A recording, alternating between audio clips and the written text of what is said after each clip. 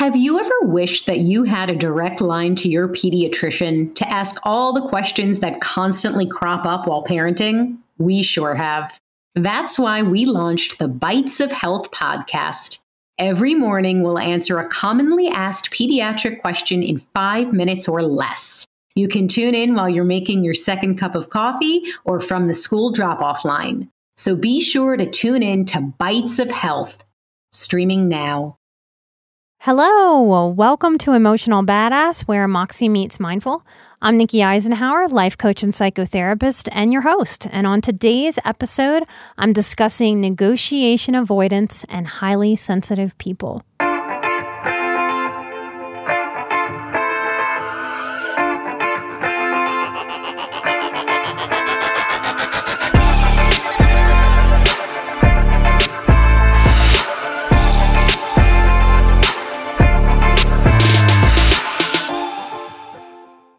Hello, y'all. How are you doing? I want to discuss negotiation and why we are so uncomfortable with it as a tribe.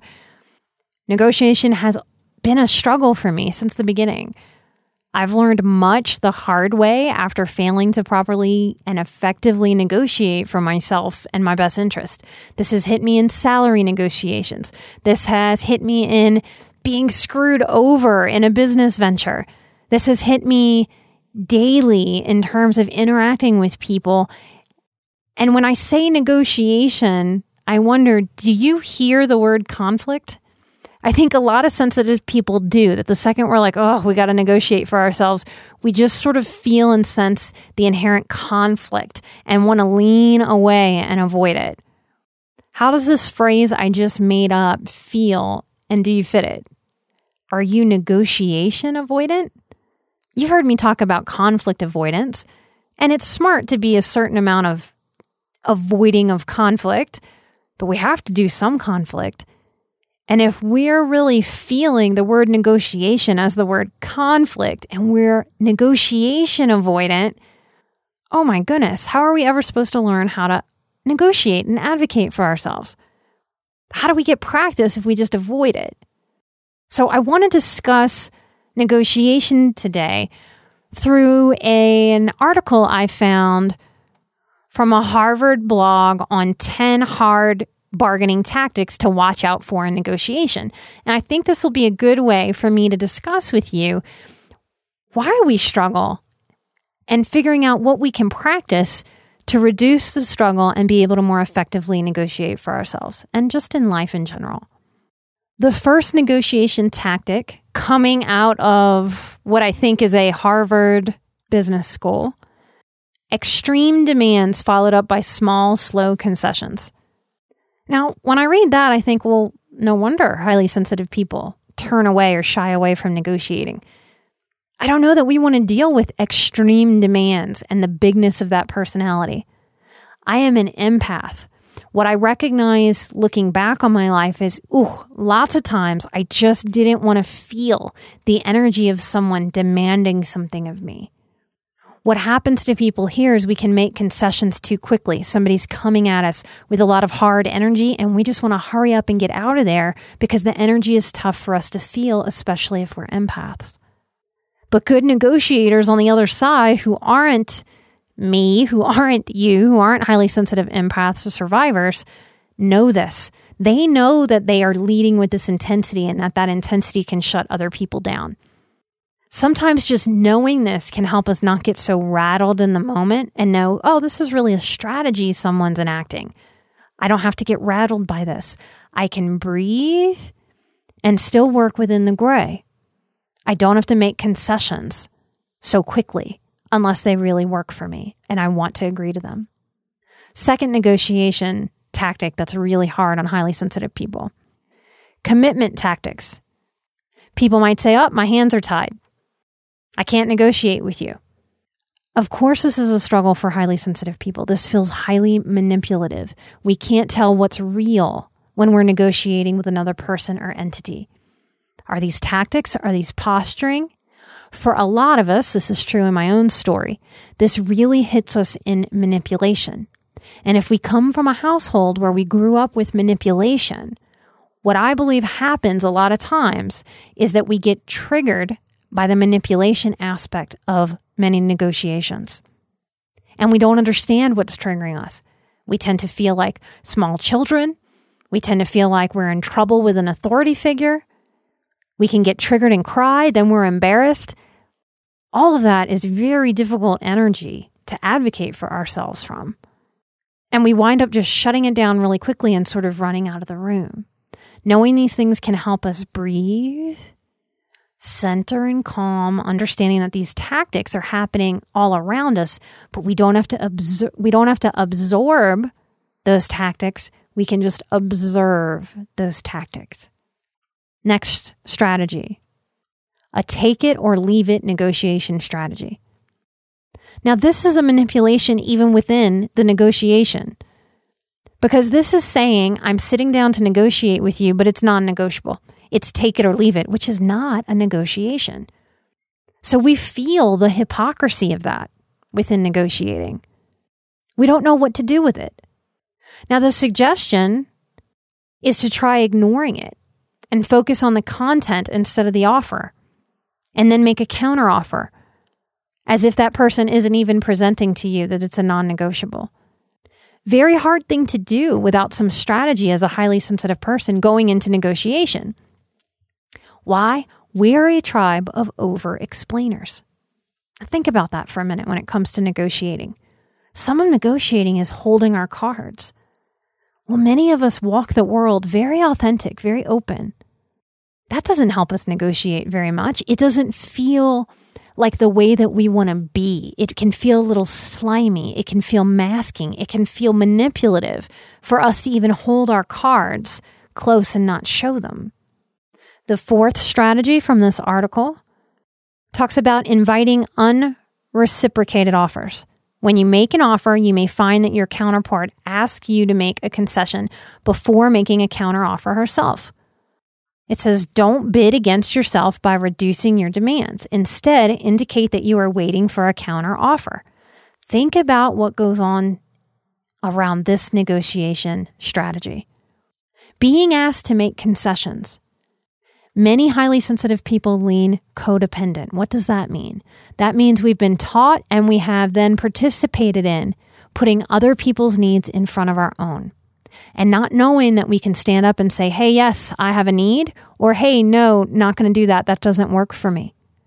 So in negotiating, if we haven't done work on our codependency, if we haven't done work around our self-worth, it's very hard to sit in that uncomfortable space of someone asking us to make a concession. We may have been, in a way, pre-programmed to concede. Even those of us that have very strong fighters in us. Many of us at first have strong fighters, but we don't know how to fight for ourselves. We fight for others. That was very true of me growing up. I could defend somebody on the playground. I could say, hey, don't bully somebody else. I could defend someone who was messing with my younger siblings. But when it came to someone messing with me or bullying me or playing power struggles with me, I would shut down. I knew how to do it for other people. I didn't know how to do that for myself. In negotiation, that becomes a real Achilles heel. So to be able to be a better negotiator, we've got to also work on our self-worth and believe that we have every right to sit in that discomfort and to hold a line and to not concede too much. Tactic number 6, personal insults and feather ruffling. Personal attacks can feed on your insecurities and make you vulnerable. Isn't that interesting that that's in a Harvard sort of business strategy article? The words insecurity and vulnerable. Every bully we've ever dealt with, every person with narcissistic features we've ever dealt with, personally insults and ruffles feathers to get us off our game. It's a really great strategy if you're trying to throw somebody off and win. It's not necessarily kind. It's not necessarily truthful. And we have to admit to ourselves that that's where we want to live. We want to live in kind authenticity and sharing. And that's great and that's beautiful. But it doesn't serve me if I'm going into a room to do a negotiation. So if I'm walking into a room to do a negotiation, I've really got to get my game face on. I've got to talk to my inner empath and go, okay, all right, listen, you cannot drive the bus here. This is not a time for over empathy. This is actually a time to practice being a little bit more selfish than what I'm comfortable with. Why? That's going to help me hold my line. But I have to give my empath parts, my intuitive parts, my super kind, soft, tender, vulnerable parts, permission to sort of be that hard. To be that I'm putting my foot down. I get to be here. I get to do this for myself, even if it's really uncomfortable. That's okay. If you feel yourself getting flustered within any sort of negotiation or advocacy work, just take a break. Go breathe. Go practice some very simple self-care. Go to the bathroom, splash some water on your face, center. Maybe have the little conversation with your empath parts like I just modeled, to be able to get your game face on and shake off the nerves and get in there and advocate for yourself.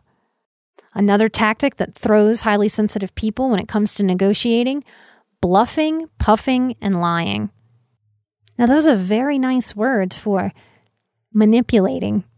And many of us are healing nervous systems that are highly attuned to this type of manipulation because we have come from narcissistic dynamics that have taught us to be on guard for these exact things: bluffing, puffing, and lying. Exaggerating and misrepresenting facts can really throw you off. It's okay to be skeptical about anything that seems too good to be true and to investigate closely. That's another thing that takes a whole lot of self-worth and permission. To be able to look at another human being and basically say, the information you have for me is not good enough. I want more, I'm going to get more, and I have every right to vet that. And you, sir or madam, are going to have to wait on me to do that. That's not how highly sensitive people like to roll in life. We don't like to jostle for power. That's why I call highly sensitive people secret leaders or reluctant leaders. We have these leadership qualities, but we've learned in some ways to kind of shut up, to sit back, and to allow other people to overpower us. Some of that, I believe, is us trying to manage our energy loss. People can really drain us, so often we are trying to avoid being drained in the near future. And so we just sort of hurry up and get out of there and don't know how to really sit and make that negotiation time worth it for us. Threats and warnings are another tactic in negotiation. Now, isn't this interesting? Because I bet some of you will maybe listen to this a second time. And while I'm giving a list of strategies for negotiation, it's also how to manipulate people. I know they didn't write the article that way, but these are the ways that we get manipulated. This is a big part of why it's so hard for survivors and sensitive people to go into negotiating space with confidence, backbone, empowerment, and a no-nonsense attitude about getting what they need.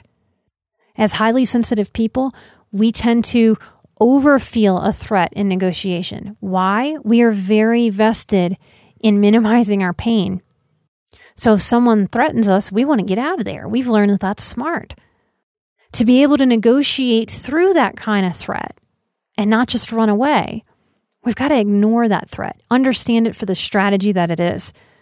That's that person trying to bully through the meeting to get what they want. And we just have to stay the course and not give in to that. Naming a threat can diffuse the threat. We've seen that in many movies. Oh, are you threatening me? No, I'm not threatening you. Okay, good. But that only happens if we name it. And part of the reason that feels better once we do it, not before, but once we name it, hey, are you trying to threaten me? Is because there's an inner child in there, y'all. And that inner child, if I look at someone and go, was that a threat? Was that the intention that you're threatening me? Instead of that inner child looking at that threatening person and getting triggered, desperate, anxious, potentially panicking. I want that inner child. I want to teach my inner self, don't look to that person, look to me. I'm the grown-up here. And that inner child turns and looks at me and sees me handling the other bully, saying, "Are you threatening me?" That helps my inner child take a deep breath and relax. Exhale. In that moment, she looks at me and goes, "Oh, wow, okay, good. Grown-up us is handling it. Okay, I don't totally trust you to handle it, but I see you handling it and that feels better." Over time, the more I show her, hey, we don't have to do what we did as kids. We don't have to just take it. We don't have to be a doormat. We don't have to absorb it. We don't have to bow our heads to it. We don't have to concede. We can sit right here in this discomfort, and this person's going to have to negotiate with me because I'm not disappearing. I'm not withering. And in childhood, we couldn't do that. It wouldn't have been safe to buck the systems that hard. It might not have been safe to buck any adults that were bullying us. But wise woman, grown-up me? Oh, we can do that now. Over time, the more I practice that, the more she has a comfortability within conflict, within negotiation, because she's trusting that even though I don't like it, even though I don't want to do it, I can. Now, based on my personality, maybe yours, probably yours too, if you're a fan of the show, I'm never really going to wake up in any given day and go, you know what I want? Conflict and negotiation. Yeah, just bring it on. It's not my favorite space. It's not my favorite moments. But it is a next level of inner security and self-care to know I can do it now when I have to. I know how to stick in there and not let other people screw me over. It's a very important life skill. I wish it wasn't a very important life skill. Genuinely. I wish we didn't need that knowledge. I wish we didn't need to know how to stay on our toes so that other people won't abuse. But we do. And we can. The last tactic I want to name about negotiation and what makes it so hard to advocate for ourselves is the tactic negotiators use to belittle your alternatives. So as you try to negotiate, getting belittled, kind of sneered at, dismissed, minimized, maybe even shamed. This is how the other party might make me cave. We work to learn how to not let that person shake us and how to sit in our truth and in honoring what we came there to do. Negotiate. Believe it or not, in a lot of ways, my boundaries course helps address the core of what blocks us from being able to negotiate and advocate for ourselves. We need boundaries to know our worth, to know where I start and where I stop, where you start and where you stop. I must know how to trust my intuition that tells me when someone is about to stomp on my boundaries and turn me into a doormat.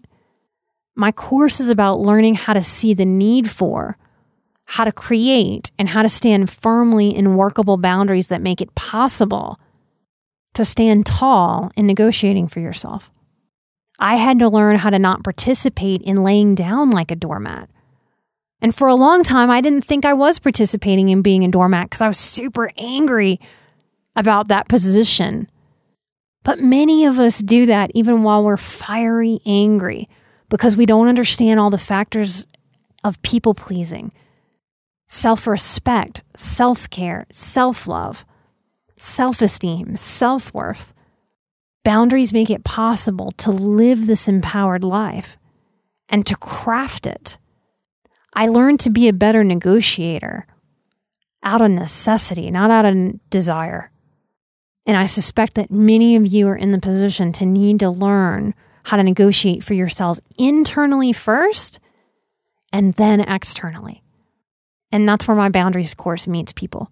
So if you're interested in doing some of that work with me, we will blink in October. We'll be here.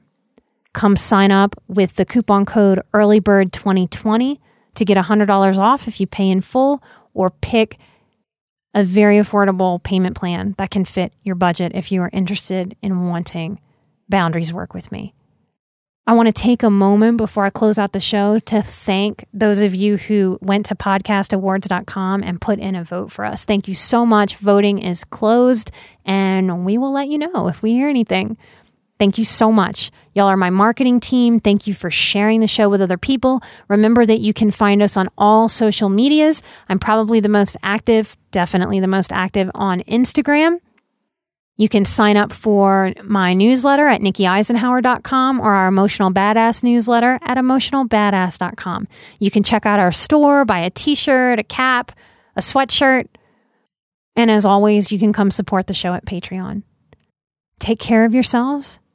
Remember that you have every right to learn how to negotiate for what you want and need in this lifetime. We only get one precious life. And it's up to you about what you're going to do with it. I'm an emotional badass. You're an emotional badass. And together we are where Moxie meets mindful. Till next time. Bye-bye.